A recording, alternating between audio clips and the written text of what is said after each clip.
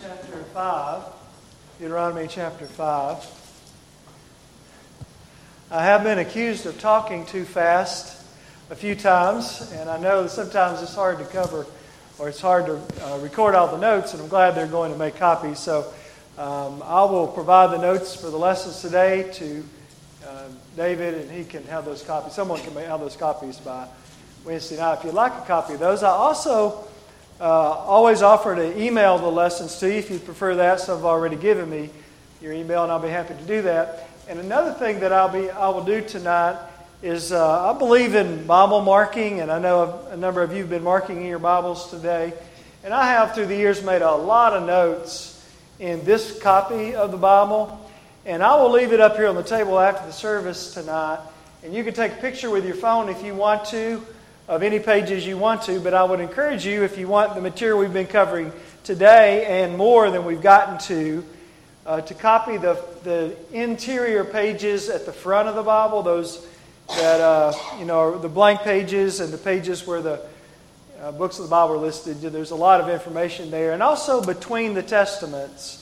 Some of the material we've covered is on the page after the Old Testament and on the inside just before Matthew 1. So I'll be happy for you to do that. And then once you have a picture, you can take that and transfer any information you want. It's good to be with David and Kelly again. David and I were roommates at Faulkner University back in the prehistoric days, a long time ago.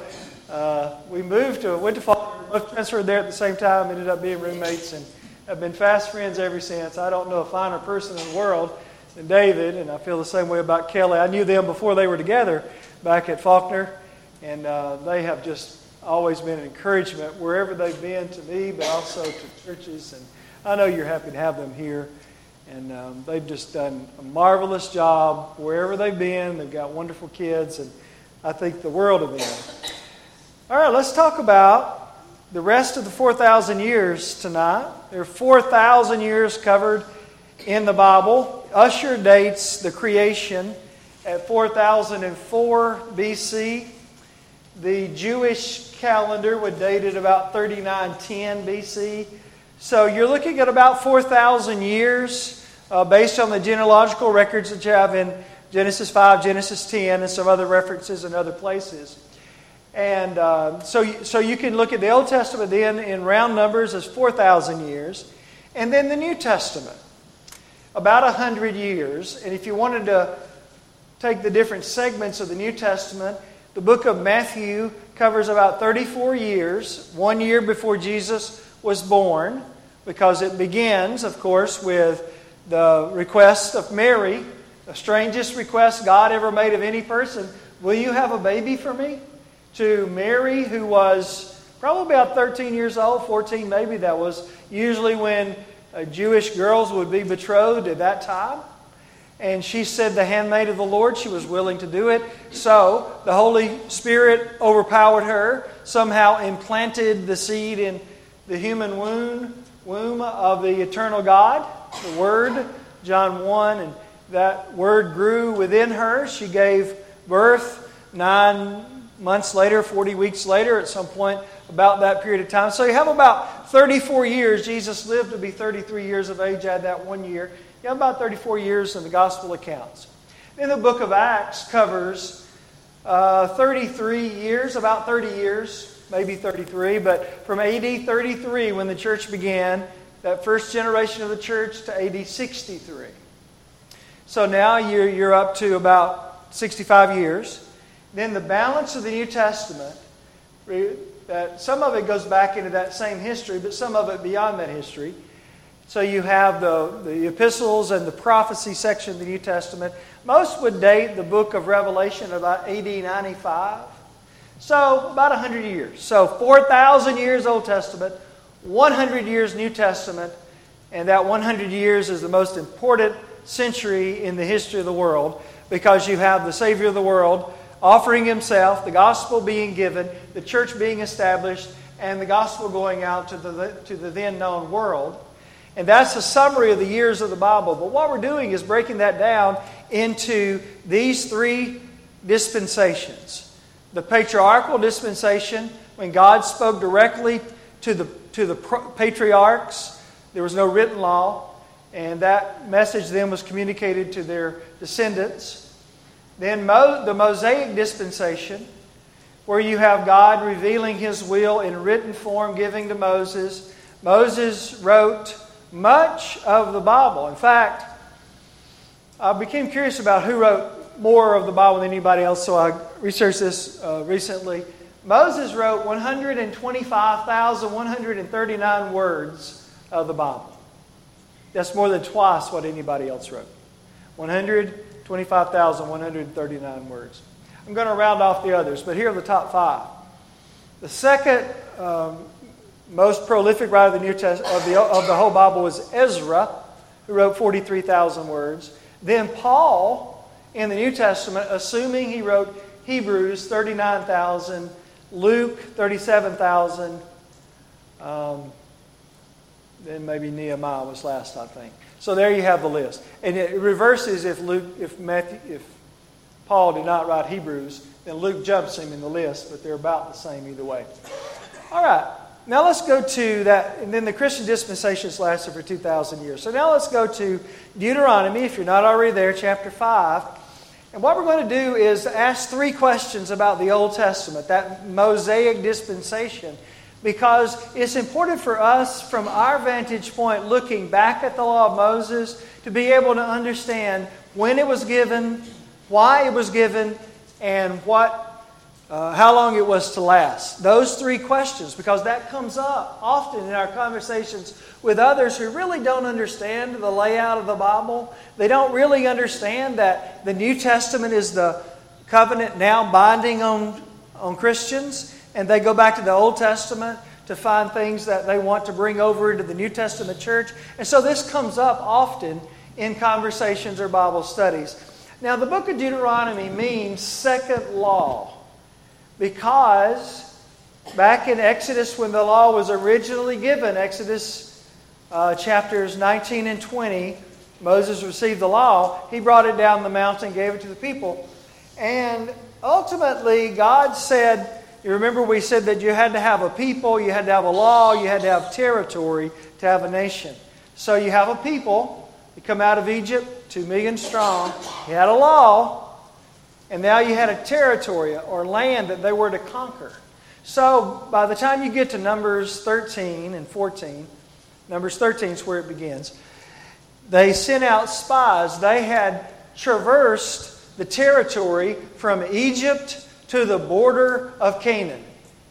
Deuteronomy, the second, chapter 1, verse 2 says that should have taken them 11 days. 11 days. That journey ended up taking them 40 years, because they sent the spies, one from every tribe, 12 spies, over into the land. They were over there for a period of time. Came back, they brought back samples of the fruit of the land, grapes and pomegranates and figs, so large that they had to carry it on a pole between 2 men. It was tremendous, fertile land that had been given by God.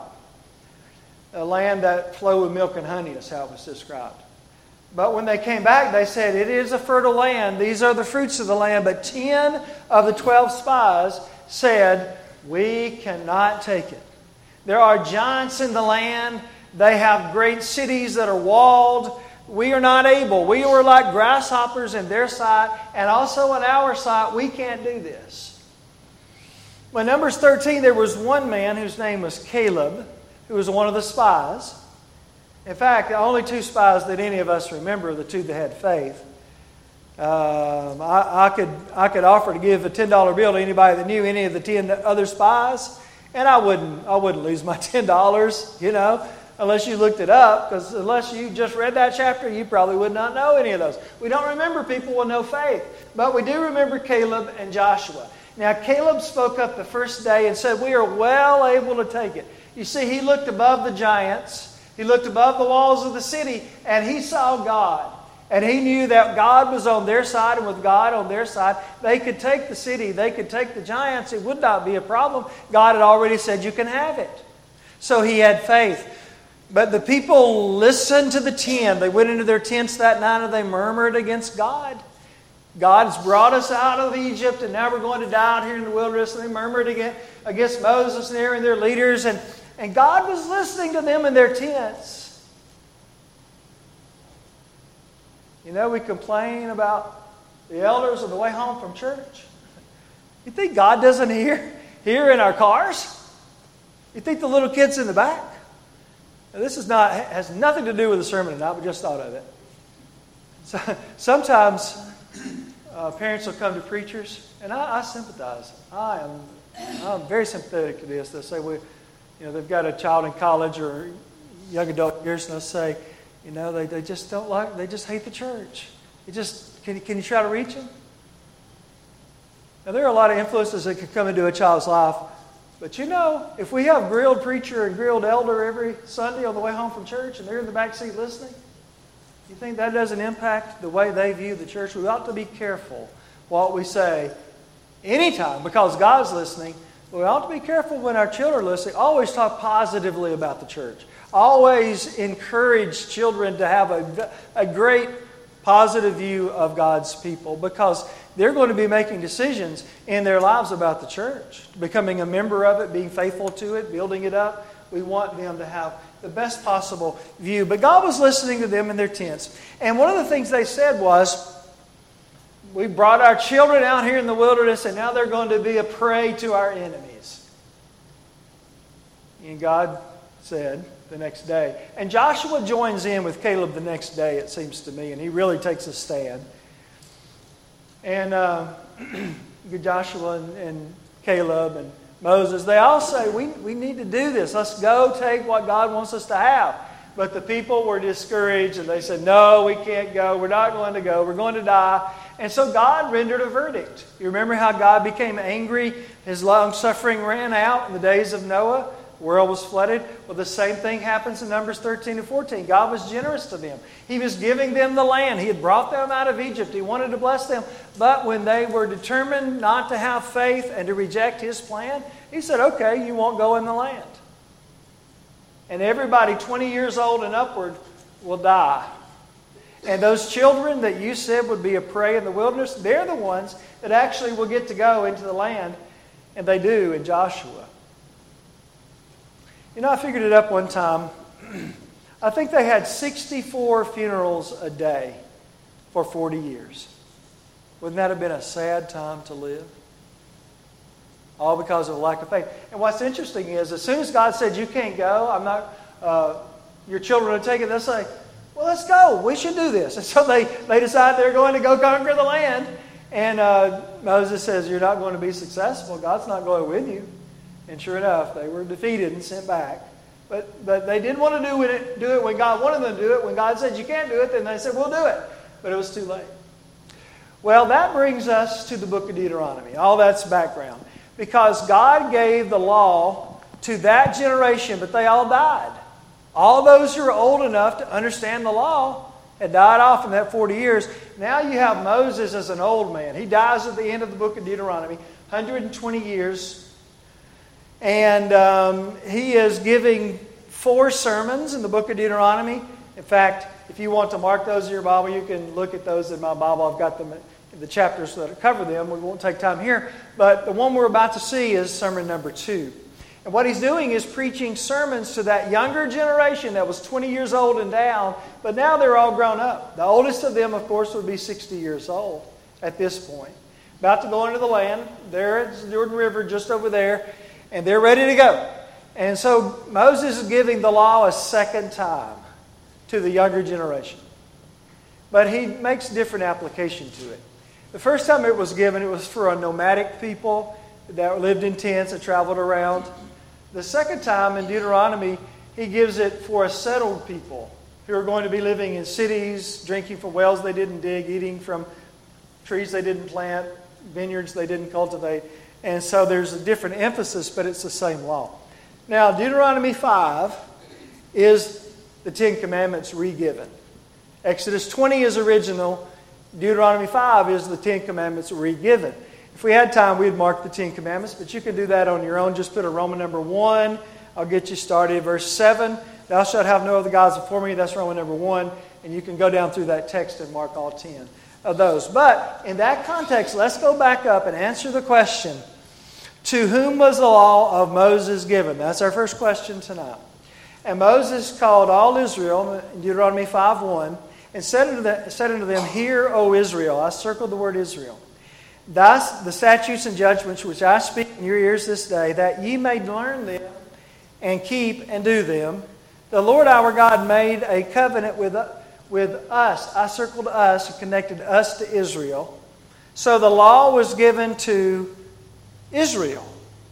That is defined as the descendants of Abraham through Isaac. Now he had other descendants through Ishmael. Doesn't include those. He had other sons too. But it's the descendants of Abraham through Isaac. Those are the Israelites. Of course, Abraham, Isaac, Jacob. Jacob's name was changed to Israel. 12 tribes became known as the Israelites. The Lord made not, in verse 3, this covenant with our fathers. Now, think about this for a minute. I remember reading sometime that Abraham Lincoln did not pay income tax. Now, if you learn that fact and you say, well, you know, if Abraham Lincoln did not pay income tax, then I'm not going to pay income tax. The reason Abraham Lincoln did not pay income tax is because that was not a law when Lincoln was alive. He did not have to keep a law that had not yet been given. Have you ever thought about the fact that Abraham did not keep the law of Moses?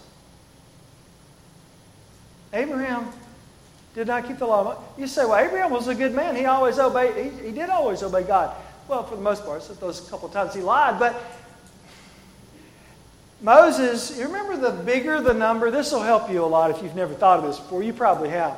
But when you look at history, at time stamping history, you know, this is 2021. 2021 years from what? AD, Anno Domini, in the year of our Lord. That is, Jesus split time in two when He was born. This is 2021 years after Jesus was born. There's a mistake in the calendar, but theoretically that's right. Then you want to go back in the other direction. BC. Now, I know people try to get around this, you know, BCE, before the Common Era. But you can't get around the fact that Jesus split time in two, because whatever you call it, it still goes back to when Jesus was born. But anyway, BC, before Christ. Now, the bigger the number, the farther you are away from the birth. Of course, they did not date it this way. They did not know. But as we look back, let me illustrate this with my body language. Let's say, okay, you have Adam. It's interesting how these are on big numbers. They're easy to remember. Adam at 4,000 BC. You go down to Noah, 3,000 BC. You go to Abraham, 2,000 BC. You go to Moses, 1,500 BC. So, I'll go further in a minute. But you see the reason that Abraham did not keep the law of Moses? He lived 500 years before Moses did. So he could not keep a law that had not yet been given. But it was given to Moses, and those people who lived after Moses were responsible for keeping the law of Moses. So you go from 1500, David is at 1000 BC. We'll skip some here, but Malachi is at 400 BC. Then there's 4 silent centuries between the last page of the Old Testament and the first page of the New Testament. John the Baptist comes out of the wilderness saying, "Repent ye, for the kingdom of heaven is at hand." That's the first prophet they had in 4 centuries. All right. To whom was the law given? It was given to Israel. It was not given to the whole world. Now, if you were a Gentile and you wanted to serve under the law, you could become a proselyte to the law. And the children of Israel were to be a light to the Gentiles. But the law was given to Moses. Given through Moses to the Israelites. Now keep that fact in mind. Now let's go to one other passage in the Old Testament. Go to Jeremiah 31, and then we'll go to the New Testament. But Jeremiah 31, there's a section that is interesting. We're familiar with shelf life. You know, you go home and you say, I want to eat a bowl of cereal for supper tonight. So you reach in and you get the milk out and you say, I wonder if this milk's still good. So what do? Well, you look at the date on there, right? It's got a date somewhere on the top, best used by or something to that effect, this certain date. That's a shelf life. Same thing, you turn the can of beans over and look at the bottom, there's a shelf life on it. Best if used by, this date. Did you know that the Old Testament came with its own shelf life, its own date stamped on it? It was never intended to last forever. God always had the plan in mind of what He was going to do, which involved a new covenant and a new dispensation, the sending of His Son, as we saw prophesied in Genesis 3, Genesis 12, Genesis 49 this morning. God was working toward a future event that would involve the giving of another covenant. Not like Moses' covenant. And you say, okay, well you say that, preacher, but show me. That's a good question. We always ought to ask that. Look in Jeremiah 31, beginning in 31. Of course, Jeremiah is living under the law of Moses as a Jew. He was a prophet of God, inspired of the Holy Spirit. And Jeremiah lived during the time when the children of Israel had been carried into captivity. He wrote Lamentations, which is a funeral for a city. He talks about the burning ruins of the city of Jerusalem. So that was the time frame when he lived. And Jeremiah 31:31 says, "Behold, the days come," that's future tense, "days come, saith the Lord, that I will make a," what are those next two words in your Bible? New covenant. So, not yet in existence. A new one. "With the house of Israel and with the house of Judah, not according to the covenant that I made with their fathers." What covenant is that? Well, that's the one we just talked about over in Deuteronomy 5, Exodus 20, the law of Moses. "In the day that I took them by the hand to bring them out of the land of Egypt, which my covenant they break. Therefore I was an husband unto them, saith the Lord. But this shall be," I'm in verse 33, "the covenant that I will make with the house of Israel. After those days, saith the Lord, I will put my law in their inward parts, and will be their God, and they shall be my people. And they shall teach no more every man his neighbor, and every man his brother, saying, Know the Lord. For they shall all know me, from the least of them unto the greatest of them, saith the Lord, and I will forgive their iniquity. I will remember their sin no more." Now what he's saying there is not that we would not practice evangelism under the new covenant. What he's saying is that there was a change in the way a person became a part of the covenant. Now when you were back under the law of Moses, that law was given to all the Israelites. So when a man married a woman, husband and wife have a child, that child, just as a babe in arms, is already a Jew. He will be brought up to learn the law. He will be circumcised according to the law, and he will pass through his bar mitzvah at 12 years, where he becomes a son of the law, responsible to the law. So that's how you became a member of it. You could also proselyte, but that was the primary way a person became a member, was to be born a Jew. Now here are two Christians married to each other. They have a child, a baby in arms. Is that baby a Christian? No. We hope very much that that baby will grow up to be a Christian. But as a baby, no one can be a Christian, because they have to be taught the law of God first. You see, a baby under the Hebrew system, they would eventually be taught, but they were already considered a member of the kingdom of God or of the Jewish nation before they were taught. They would learn later. In Christianity, you cannot get into the kingdom until you are taught. You see, you have to learn the gospel, what Jesus did, who Jesus is, what Jesus requires. Submit to Him, be baptized in water for the forgiveness of sins. You come out of the water, you are added to the kingdom of God. That cannot happen as a babe who cannot gladly receive the Word, believe in Jesus, repent of sins, make a decision about his soul. It can't happen until a person reaches a certain age. Generally, about the time of puberty, 12, 13, 14 would be when the light comes on as far as spiritual responsibility. Now, let's go to the New Testament. Go with me to the book of Hebrews. We're going to find this same passage quoted from Jeremiah 31 in the New Testament, Hebrews 8, beginning about verse 6. What we're going to read here is see, again, how long was the law to last? We're going to look at we'll reverse the second and third question since I read that from the Old Testament. We'll go ahead and go straight to this question, which would have been number 3, but it'll be number 2 now. Hebrews chapter 8, verse 6. Read a few verses with me, and let's just analyze them.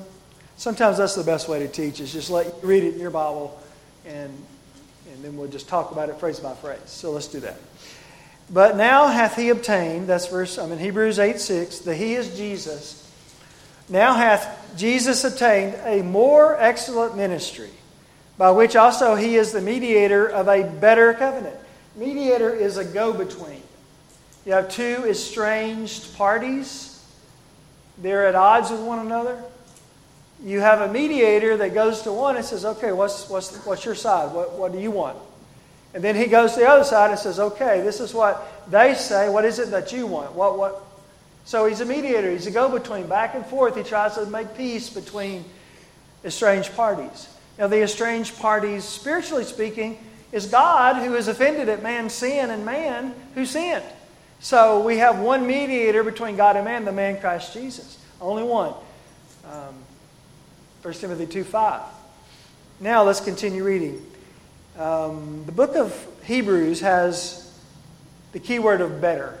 13 times where better is used. So the next time you read through Hebrews, put a box around or highlight the word better. You'll see it just jump off the page. And what he's doing is the book of Hebrews is written to Christians who were thinking about quitting. I used to be a Jew, and it was easier to be a Jew. Nobody persecuted me when I was a Jew. So I think I'm going to go back to my old religion. It was easier. And Paul, or whoever wrote Hebrews, the Holy Spirit through the human author, says you cannot go back. There's no salvation in Judaism anymore. And besides, what you have is better, 13 times better than what you could find anywhere else. So stay with Christ. So 2 of the betters are in this verse. A better covenant, which was established upon better promises. For if that first covenant, what does that refer to? First covenant. Law of Moses. Very good. The law of Moses was the first covenant given by God, first written covenant. Now there's a second covenant. That's the New Testament. For if the first covenant had been faultless, then should no place have been sought for the second. If the first covenant didn't have any problems, it would have never been replaced. You say, wait a minute. I thought God gave the first covenant. He did. But how could God give a faulty law?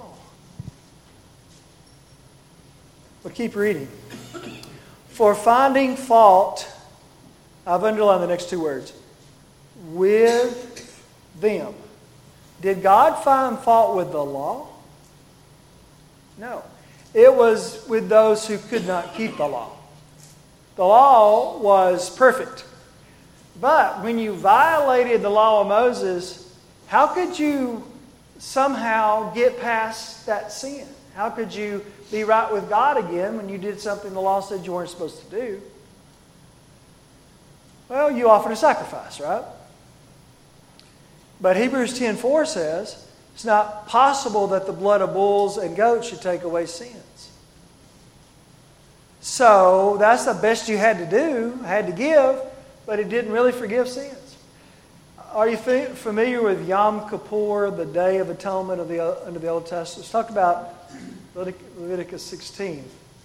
The Day of Atonement was that one day of the year when the high priest took the blood from the people. Well, first he offered for himself, and then for the nation, and then for the people. But he went in and he sprinkled that blood in the most holy place of the tabernacle, later the temple, on the mercy seat, which is on top of the Ark of the Covenant, and before it. And this phrase is not used in the Bible, but the concept is what the Bible says. At that point, their sins were rolled forward for one more year. And guess what? 365 days later, they better do it again, or they're culpable under the law. But as long as they kept up with that throughout their lifetimes, then they could be saved. But, now listen carefully to this. They could only be saved in prospect, not in reality. The old preachers used to say it like this. Jesus was slain on Mount Calvary or Mount Golgotha, and his blood, metaphorically, spiritually speaking, flowed down this side of that mountain to cover all of the faithful of the Old Testament. And his blood flowed down this side of the mountain to cover in prospect all who would obey him in the centuries to come. There's only one Savior, Jesus. Anybody that's ever saved from either dispensation is saved by Jesus and by Jesus' blood. In Luke 9, when Elijah, I think this is verse 26, and Moses and Elijah appear with Jesus on Mount Transfiguration, Matthew records the deed, the fact of it, but he doesn't record this particular. Matthew 17, 1 through 5 talks about it. But Luke 9 records that when they were talking to Jesus on that mountain that night, they were talking about his. Now, if you know the next word I'm about to say, then you are an expert Bible student. Decease. Ugh. It's a little morbid. Talking in the dark on a mountainside about dying, about Jesus' death. Why would they be talking about that? May I ask it this way? If Jesus had not died, would Moses have been lost or saved? Absolutely lost. If Jesus had not died and shed his blood, would Elijah gone to heaven or hell? Hell. Nobody would have gone to heaven that ever sinned. And all sin, Romans 3:23. So that's why they're talking about his decease. Because their salvation depended on it, just like everybody else did. Everybody else's did. Okay, we continue the reading in Hebrews 8. The next part of verse 8 says, "For finding fault with them, he saith, Behold, the days come." And then he quotes from that section that we read in the Old Testament. I'm not going to read all that with you because we just read it. But drop down below the quotation to verse 12. "I will be merciful to their unrighteousness, their sins, their iniquities will I remember no more." That was in the quote. Now verse 13, his summation. "In that he saith, A new covenant he hath made the first old." In other words, the first one is antiquated now. It's past. It's been replaced by the New Testament.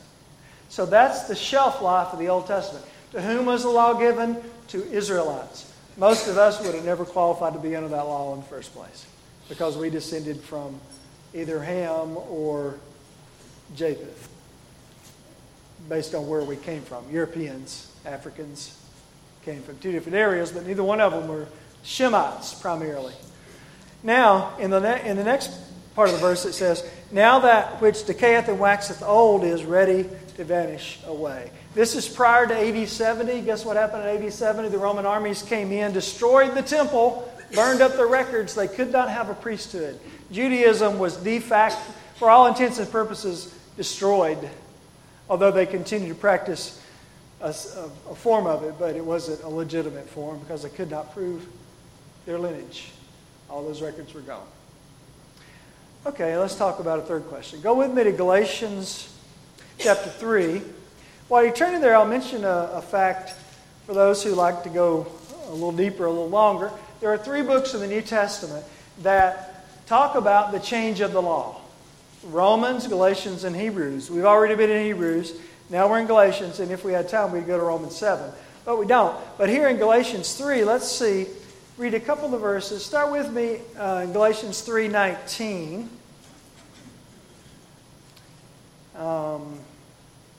Let's ask the question, then we'll read the verse. Why was the law given? Why? Why did God bring the law down and give it to Israel? All these details of what you could wear, what you could eat, who you could associate with, this sacrifice for this thing, this day set aside, this.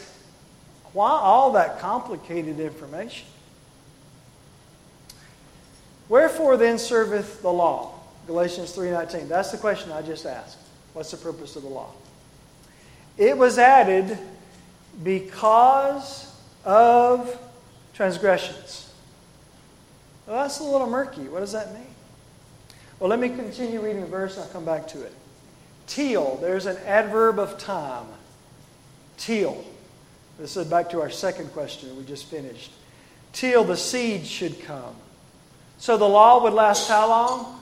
Well, it would last until it was replaced. It would last until the new law came. It would last until the Messiah came. That's the seed. Remember we talked about that this morning. To whom the promise was made, it was ordained by angels in the hand of mediator. You say, well, how do you know the seed is Jesus? Well, back up to verse 16. Now to Abraham. Remember I said this morning that the rest of the Old Testament was going back to Genesis 12? Everything was showing God fulfilling that promise. Well, much of the New Testament also refers back to it, such as this verse. Now to Abraham and his seed were the promises made, those promises in Genesis 12, 1 through 7. He saith not, and to seeds, plural, as of many, but as of one, and to thy seed, singular, which is Christ. So we know who the seed is. The New Testament identifies it. Now back to that phrase, because of transgressions.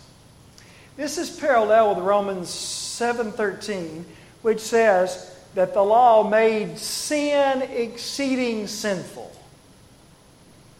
What does that mean? Well, there is a certain aspect of sin that makes it seem innocuous, innocent. Here, let's say I'm tempted to do a sin. I do the sin. It's probably a pleasurable experience. Probably no immediate negative consequences come from it. I'm thinking, all those things everybody says about sin being so bad, I don't know about that. I mean, I sort of like it. Not so bad. Well, sin was the same way in the Old Testament. But when the law was given and you sinned, guess what you had to do? You had to go out to your sheepfold and get one of your sheep. Now, remember, probably grew up on your farm. You probably nursed it or petted it, gave it a name as a lamb, and now which one's it going to be? It's got to be my best one. Well, this one's old, and that one's scarred, and that one's got a blind eye. Well, that's the one. Put a leash on it. You bring it down to the temple. I'm going to be careful here because it's a mixed audience, age-wise. But I don't want us to miss the point. I used to think it was the priest who ended the life of the sacrifice. It wasn't. The priest held the basin to catch the blood. It was the head of the family that had the knife. That's all I'll say.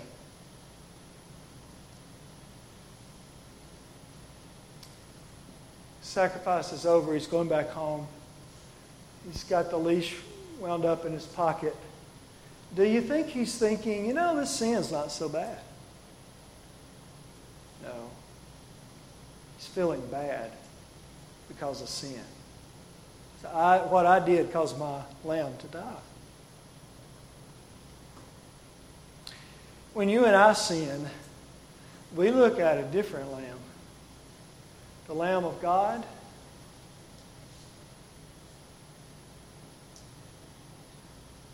And may we never think sin is not so bad, because it caused him to die.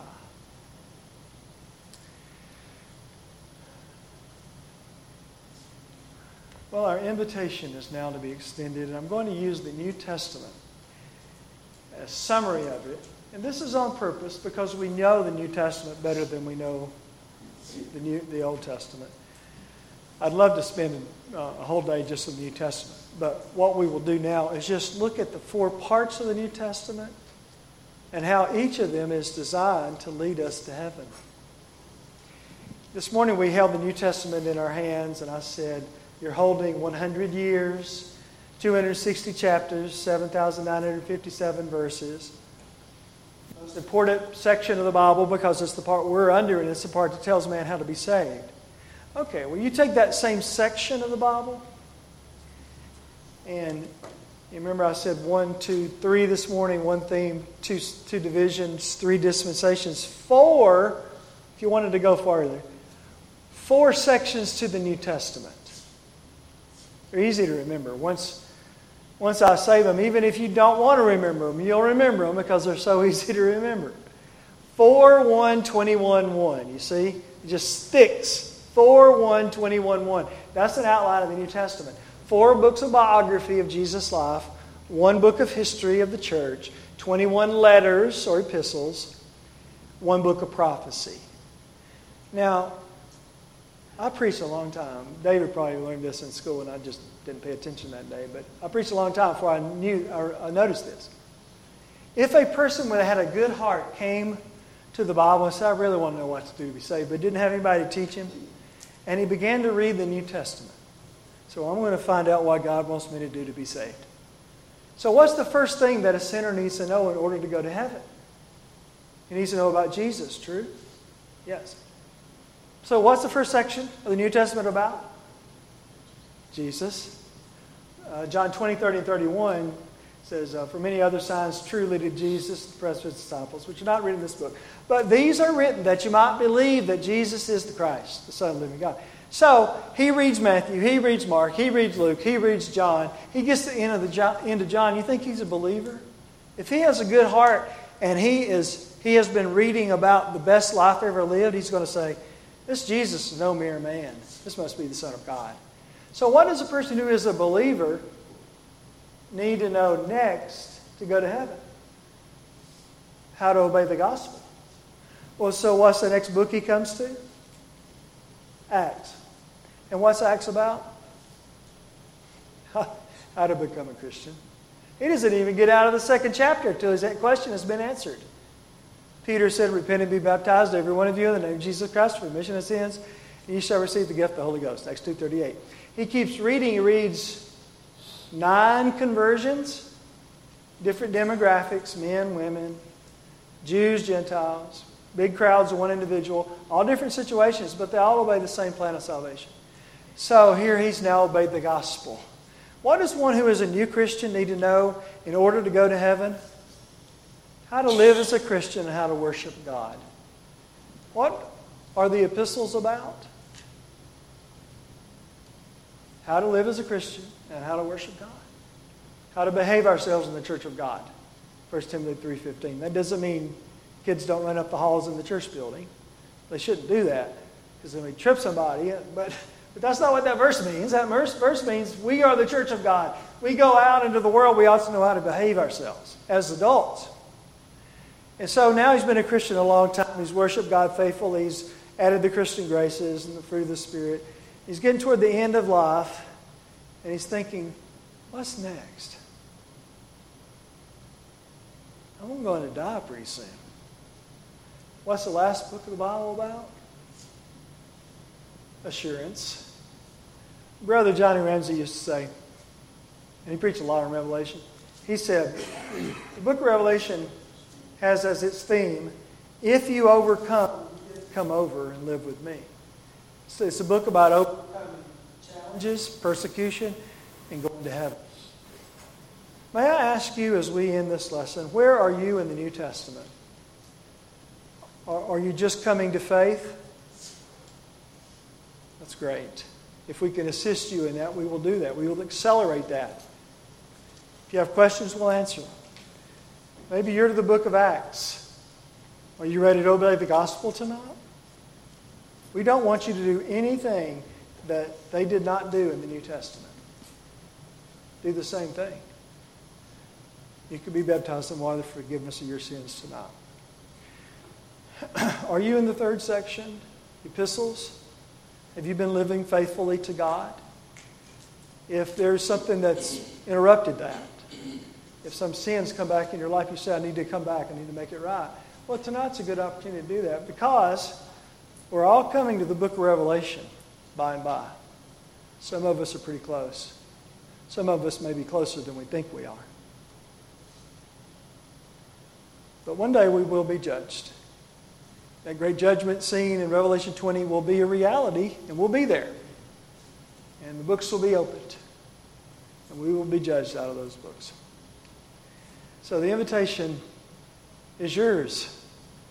If you are subject to it, then it's really not whether you're accepting or rejecting what a preacher has said, or even what a church has offered. It's really what God's offering. This is just the way God has, in His wisdom, chosen to get His message to the world. You're welcome to come. Tonight, we'll stand as we're led in our song.